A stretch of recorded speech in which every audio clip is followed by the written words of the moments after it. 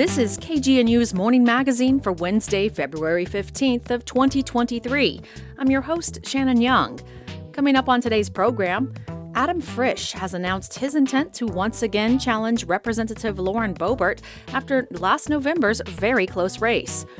We'll hear from Chalkbeat, Colorado about funding cuts that are forcing the closure of special needs schools. Chris Moore will share his weekly commentary, Make Them Hear You. And then herbalist Brigitte Mars will bring us her regular Wednesday feature, Naturally. A commentary from Jim Hightower is at the bottom of the hour. Then, during a public affair, we'll continue our Black History Month special coverage from History Colorado's Lost Highways podcast series. Today, we'll hear about Colorado's 3 Black Klansmen, African-American men who went undercover to pull the hoods off of white supremacists in positions of power. At 9:30, Carrie Marks will be in the Boulder studio for the Morning Sound Alternative. All that's still ahead, but first a look at the headlines with KGNU's Alyssa Palazzo. City and library officials will hold a groundbreaking ceremony for the new North Boulder Library just before noon today, barring any weather-related cancellation. This $12.5 million project has been in the works for over 30 years, following the declaration of the land as the preferred site back in the late 90s. The library will be a new center for adult language and literacy and after-school programs, supporting working families and fostering equity and environmental goals. The location is accessible by public transit and near the Boulder Meadows and Ponderosa mobile home parks, both historically underserved communities. In a press release, library director David Farnan said the library, quote, supports our community's love of learning, demonstrates our commitment to convenient and accessible public amenities, and celebrates the diverse experiences and cultures in Boulder. Project construction will take an estimated 10 to 20 months, with the expected opening in early 2024. One of Colorado's largest hospital systems announced yesterday its plan to split CommonSpirit Health and Advent Health. The two entities have worked in partnership with Centura Health for 27 years. The reasoning given by the healthcare businesses for the dissolution of the partnership is that they believe they can better serve their patients by separate management of their hospitals. CommonSpirit will manage 15 of the 20 hospitals in Colorado and Kansas, including Longmont United Hospital. Advent Health will manage the remaining 5, including Avista Adventist Hospital in Louisville. Healthcare consultant Alan Baumgarten told the Colorado Sun the driving force behind the split is not immediately clear, but speculates there may be, quote, possible tensions over Catholic health directives, especially in the wake of the U.S. Supreme Court decision to overturn Roe v. Wade. CommonSpirit Health has a Catholic affiliation, and Advent Health has an affiliation with the Seventh-day Adventist Church. Centura Health will continue management of all 20 hospitals until the split is final. Colorado's House of Representatives passed a bill yesterday allowing homeowners to replace their broken, under-warranty gas appliances with energy-efficient electric ones. KGNU's Benita Lee has more. Democratic Representative Junie Joseph of Boulder said in a press release the bill will help Coloradans save money and reduce harmful indoor emissions. Researchers say gas appliances, like stoves, can emit unsafe nitrogen oxide levels indoors. The bill gives consumers the choice to replace several types of gas appliances, including stoves, ovens, furnaces, HVAC systems, and water heaters.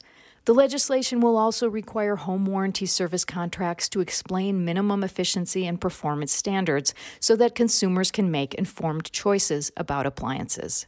For KGNU, I'm Benita Lee. A homeowner accused of starting the Tally Ho fire in Gun Barrel pleaded not guilty on Monday. KGNU's Juanita Hurtado has more. The homeowner is facing charges for a petty offense, with a sentence of up to 10 days in jail and a fine of up to $300.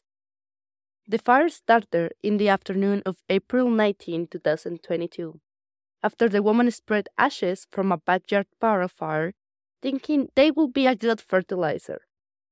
The ashes erupted into flame and spread to 10 acres.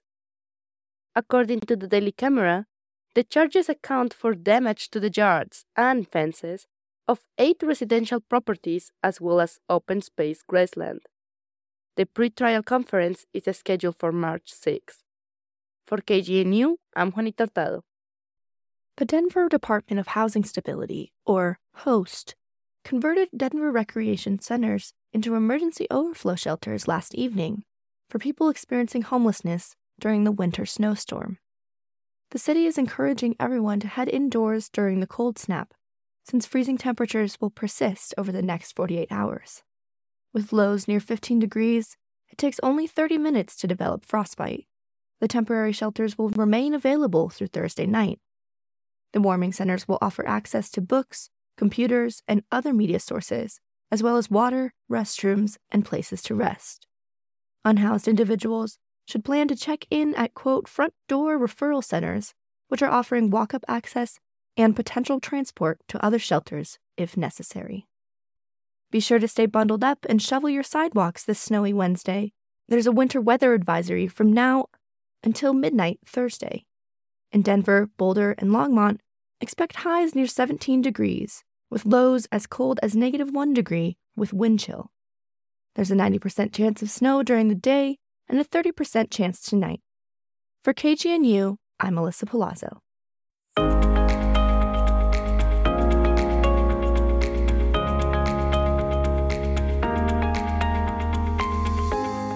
You are listening to The Morning Magazine on KGNU. I'm your host, Shannon Young. Yesterday, Adam Frisch announced he would again challenge Lauren Boebert to represent Colorado's 3rd District in Congress. The 2024 race will be a rematch of last November's midterm.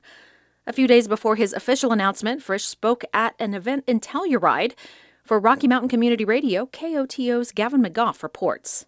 Last election cycle, Adam Frisch's campaign for the House of Representatives was written off as a non-starter. He was a Democrat running in a rural district where less than 25% of voters were registered as Democrat and more than 35% were registered as Republican. On top of that, his opponent was the instantly recognizable incumbent Lauren Boebert. And yet, expected to lose by a landslide, Frisch's bid fell short by only 500 votes. At a meeting of the San Miguel County Democrats last weekend, Frisch reflected on conceding the election back in November. Because after that, I got hundreds of emails about saying how gracious it was that we conceded and that we actually told people, keep your money. And I would say about 80% of the feedback actually came back from Republicans. It was really interesting, and again, it is heartbreaking to lose by that. When you add up how close the race was in the House and everything, there's obviously, we did put CD3 on the map. There's no doubt about that. The San Miguel Democrats were gathered at the Liberty Bar in Telluride to get organized for 2024 and knock some housekeeping needs out of the way. Frisch offered remarks at the event. He says the Democratic Party has lost ground in rural America. President Biden in 2020 won fewer than 10% of the rural counties in the country. We have a very urban-centric party. And my joke, which is not much of a joke, is the Democratic Party is 20 big cities, Aspen and Telluride and Nantucket. And that's pretty much all that's left of the Democratic Party. Colorado's 3rd District makes up much of the western slope as well as parts of the southern Front Range and includes vast stretches of rural, traditionally Republican territory. In his remarks, Frisch says he believes voters, even those from the opposite party, are at heart interested in good, pragmatic governance. I'm just laser focused on CD3. And it goes back to Colorado Water, Colorado Energy, Colorado Jobs. And we were very, very focused on that. And as I told people, I don't care how you voted in 2016 or 2020, I asked you to think about you, your family, your business, and your community as you fill out the ballot for CD3. Because there are a lot of rational Republicans, frustrated Republicans that want someone to focus on the district and not themselves. Speaking with KOTO after his remarks, Frisch says the political moment is moving away from Trumpism, a transition which he saw in the run-up to the 2022 midterms. One of the bets I made was that I think Trumpism has peaked. It wasn't going to crash the next day, but obviously, 14 months later, the biggest loser across the entire country on a macro result level was all of Trump's candidates, with the vast majority of them crashed and burned. And the Republicans would have the Senate now if they ran more traditional Republicans and would have a lot more of the House than they do. What comes next? Frisch says less of what he terms the political circus and more humble, focused decision-making in government. And so the momentum that should go forward, especially in western and southern Colorado, is focus on the nuts and bolts of the job and treat people with respect and try to put your head down and do the work instead of seeking out as many cable news network channels as the current representative does. The question of whether Frisch will run again in 2024 hung in the air. Eleni Constantin, chair of the San Miguel County Democrats, thanked Frisch for attending the meeting and floats the possibility of 2024. So Adam, you may have gotten an email from Adam recently that said, do you want me to run again? So this is our opportunity to tell him what San Miguel thinks. At the time of the event, Frisch had not yet declared a 2024 run, but it seems he heard the cheers loud and clear. On the morning of Tuesday, February 14th, Frisch announced he would once again challenge Boebert to represent Colorado's District 3. For KOTO, this is Gavin McGough. Specialized schools that serve Colorado students with intense behavioral, mental health, and special education needs are closing because they don't have enough funding. Reporter Melanie Asmar writes about the crisis in Chalk Beat, Colorado, and tells Rocky Mountain Community Radio's Maeve Conran about what the state is doing to stem the closure of facility schools. So facility schools are generally schools inside of facilities that can be residential facilities where children live, or they can be day treatment facilities, or sometimes they're in hospitals. And they're often run by private organizations or nonprofit organizations. And school districts pay to send students to these facility schools. And we're talking about students who the school districts are struggling to serve because the students have very severe needs. So I know a report that was just released by the state just at the end of 2022 described these students as the state's most vulnerable students. So give us a sense of the students that are availing or of these services or being sent to the facility schools. So a lot of times it's students who have very challenging behavior. Because of that behavior, the students are struggling to access their education and the schools are struggling to serve them. So these might be students who have a diagnosis like autism or an emotional disability, or, they may be students who've experienced a lot of trauma and, are just really struggling to regulate themselves so that they can be in a classroom and kind of receive that education. What that might look like is students. Educators have said students might be just completely shut down and not engaging. Sometimes it looks like students, getting very angry. Sometimes that includes physical, a student might tip over a desk or throw a chair and, they're just really dysregulated and can't access their education and they need treatment. Well, that report that I referenced, that came out of this working group that was created essentially by Colorado lawmakers. It has educators involved, facility school staff members, several others as well. They released those set of recommendations, that was back in November, but they also identified some of the problems that are facing facility schools. So maybe let's start with that. What are some of the problems facing facility schools? The biggest problem is that they are disappearing. They're closing at a rapid rate. In the past 5 years, the number of facility schools has shrunk by 30%. And so that makes it difficult when school districts have students who they're struggling to serve. They have no place to send them to get the treatment, oftentimes the mental health treatment that they need.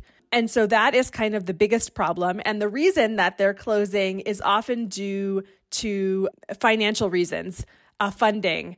The facility schools will say, we don't have enough funding to stay open. And there have been some changes in federal law that have changed some of the funding streams coming into some of these facilities. And it's just really caused them, to not be able to keep their doors open. And it's also really hard for them to find staff because often they can't pay as much as a school district. So, they also need special education teachers and physical therapists and speech therapists, but those folks can often make more working for someone else. I know there is a list of the facility schools in the state that the Colorado Department of Education has on its website. And just looking at that, you can see that there are very, very few services available, especially for Western Colorado, but really rural areas in the state. There has been a real problem for access for students in rural areas. Yes, that's another huge problem. Most of these facilities are located along the Front Range. So if there are students in rural Colorado who need more services than a school district can provide, sometimes they're looking at like very long bus rides, like a 2-hour bus ride each way, or they're essentially having to go to a residential facility on the Front Range, or sometimes a residential facility out of state. And that means, separating them from their families, and parents often do not want that. No one wants to be separated from their child, especially when their child is struggling so much. And so that is a major tension and a problem that lawmakers are looking to solve. In addition to identifying the issues facing facility schools, that working group also released a set of recommendations. You've touched on some of those around funding, but that issue around the accessibility of these schools and placements anyway, one of the things that they're saying is there a way to empower school districts to better serve the needs of these students, which would hopefully stop them having to travel so far away or go to residential facilities? Talk about that recommendation. Yeah, this is a recommendation for essentially like a training center that would, sort of be run by the Colorado Department of Education, and they would help train school districts to serve students with very intense needs. I think oftentimes, districts don't feel equipped to do that, especially if we're only talking about a handful of students a year. Well, I know that this is a relatively small group that are being impacted, but as we said at the outset, this is often the most vulnerable students in a school district. And I think right now the figures are about 800 students are being served in facility schools. But from your report, Melanie, it seems that could be the tip of the iceberg. And in fact, that's quite an underrepresentation of the actual need. Give us a sense of how many students are either in facility school placement right now, but the bigger number, potentially the students that should be getting better served by these services in school districts. Yeah, I don't have an exact number, and I'm not sure the state does either. They're kind of talking about, right now there are this group of students that are served in facility schools, and some students don't stay the entire year. The goal of a facility school is to kind of stabilize a student, get them some treatment, and then eventually integrate them back into their home school in their home district. And so some students only stay for like 6 months. Some do stay for a year or longer. So it's kind of a fluctuating number, but the state is talking about this other group of students who probably need these services, but there's no room for them, and students who have other needs, maybe slightly less intense needs, but could still benefit from a treatment program, who right now, kind of because they're not rising to the very top of that scale of need, aren't getting those specialized services. There is potentially other groups of students who could benefit from treatment programs that just don't exist right now. Well, I know you're continuing to report on this and you really want to find out the impact on families and students. And so you're actually looking to speak with, well, not just families, students, but also educators and staff who are all dealing with this particular issue. So there's a survey that Chokbe Colorado has created to that end. Talk about who you'd like to hear from. Definitely. Yeah, we'd like to hear from anyone, whose sort of life touches the facility school world. We'd love to hear from school district educators, teachers in school districts and administrators who are trying to refer students to facility schools, maybe struggling to find placements. We'd love to hear from folks who work at facility schools about what that's like and some of the struggles they're facing in keeping their doors open, serving students. And we'd especially love to hear from families, from parents who've had to kind of wrestle with this decision, who've had, good experiences with facility schools, not so good experiences with facility schools, or even adults who attended one of these as a child and could look back. So yeah, we have a survey, and if you fill it out, a reporter will probably reach out to you for an interview. We'd love to hear from you. The web address is ckbe.ca chalk.at/survey. And I know that it's also linked in the article that you've written on this topic at Chalkbeat, at co.chalkbeat.org, and it's Colorado looks to stem the closure of schools for students with intense needs.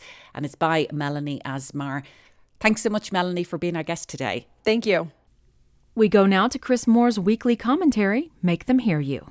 Make them hear you. This is Make Them Hear You, with ideas on how you can have your voice heard before Congress. Currently, about 40% of Americans pay no federal income tax, mostly people in lower income brackets. The tax code is still progressive, theoretically meaning that higher income people generally pay a higher percentage of their income than lower income folks. The most regressive of all the taxes is the sales tax, because the poorer you are, the more of your income is used to buy the things you need to live.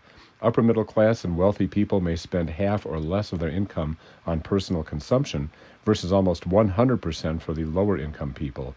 To destroy what remains of our progressive tax system, the GOP Freedom Caucus is proposing to abolish the IRS and estate taxes and replacing every federal tax with a national 30% sales tax, shifting the tax burden from wealthy incomes to the middle and lower class. Kevin McCarthy promised members of the Freedom Caucus to give the proposal a hearing in the Ways and Means Committee and a floor vote. This bill is designed to benefit the wealthy. On January 10th, Georgia Representative Earl Buddy Carter, Republican from Georgia, introduced the Fair Tax Act, which would also send out prebate checks to soften the blow on lower-income families, all while abolishing the Internal Revenue Service.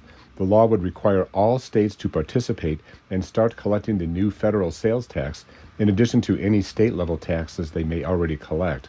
And under the federal sales tax proposal, all retail goods would be taxed, while many states currently exempt certain types of goods from taxes, like clothing and groceries. Eggs and other staples would go up in price by 30%. The top 1% of earners in the country would receive an average tax cut of $75,000, according to the Brookings Institute, while the bottom 90% of earners would see a net tax hike. Some economists have even argued that a national sales tax is a good way to slow the economy down, reducing inflation and boosting the national savings rate. To ensure states and businesses are complying, the Fair Tax Act would create two new federal agencies under the Department of the Treasury, an excise tax bureau and a sales tax bureau. They would take the place of the IRS. The new MAGA House members have laid out their top economic priorities: the Fair Tax Act, shielding ultra-wealthy tax cheats by slashing or eliminating funding for the IRS, threatening default on the national debt, and in some cases cutting back on Social Security and Medicare. The Fair Tax Act will be dead on arrival if it ever manages to make it to Biden's desk, but it will force Republicans to go on record supporting the most aggressive tax plan in over a century. Meanwhile, Bloomberg is confirming what Biden claimed in his State of the Union address, quote, House Republican committee and caucus chairs are pushing to create panels as part of any debt limit deal, increasing the eligibility to age 70, targeting younger Americans who have yet to obtain federal benefits. If you have thoughts on the Fair Tax Act, you can contact your senators and representative. This is Chris Moore with Make Them Hear You. It's now time to check in with herbalist Brigitte Mars, who brings us her weekly episode of Naturally. Greetings, welcome to Naturally. This is Brigitte Mars to talk a little bit about what are some of our local antimicrobials. You know, so often when we're sick, we look to the far reaches of the world to find herbs that grow maybe in India or China or places that maybe we don't get to go to very often. And yet, this continent abounds with natural antimicrobial things, so you need to look no further than your spice cabinet. If you feel like you're coming down with something in the middle of the night, you can make a tea out of oregano or thyme. Thyme is so antimicrobial that Listerine uses it to guarantee to kill germs. But I bet you have garlic in your house. Garlic is amazing antimicrobial. And when you're sick, think about baking a sweet potato and putting 4 or 5 cloves of raw garlic in it. Cooked garlic is not as medicinal. So, you know, this is not an excuse to eat garlic bread or garlic toast when you're sick. You want to do that garlic raw. Blend it into your salad dressings. I bet you have cayenne pepper in your realm. Cayenne pepper, super antimicrobial. I mean, what bacteria, germs, fungi, viruses can dare to survive the scorching rage of cayenne pepper. So cayenne pepper, you should have a shaker of it on your table along with that black pepper. And, there's a really awesome remedy called fire cider, which is so easy you can make it yourself at home. You simply stuff a jar with chopped onion, lots of garlic, maybe some horseradish, maybe some ginger, and then you cover it all with apple cider vinegar. I like to do this around the time of the full moon, kind of be in line with other people making their full moon tinctures. And then you let it sit for a whole month until the next full moon. And then you strain it. You can strain it through a paint strainer bag. And then you can add honey. This fire cider is an age-old remedy that will chase those viruses into oblivion. Yes, fear no more. You can even put a spoon of fire cider in a cup of hot water and drink it up.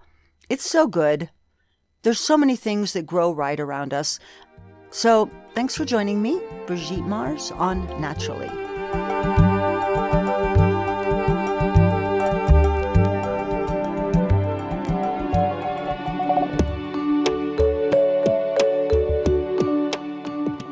That's a wrap for today's Morning Magazine. I've been your host and producer, Shannon Young. Stay tuned for a Lost Highways documentary on Colorado's Black Undercover Klansmen from History Colorado. That's coming up after the latest commentary from Jim Hightower. But first, the headlines from the BBC.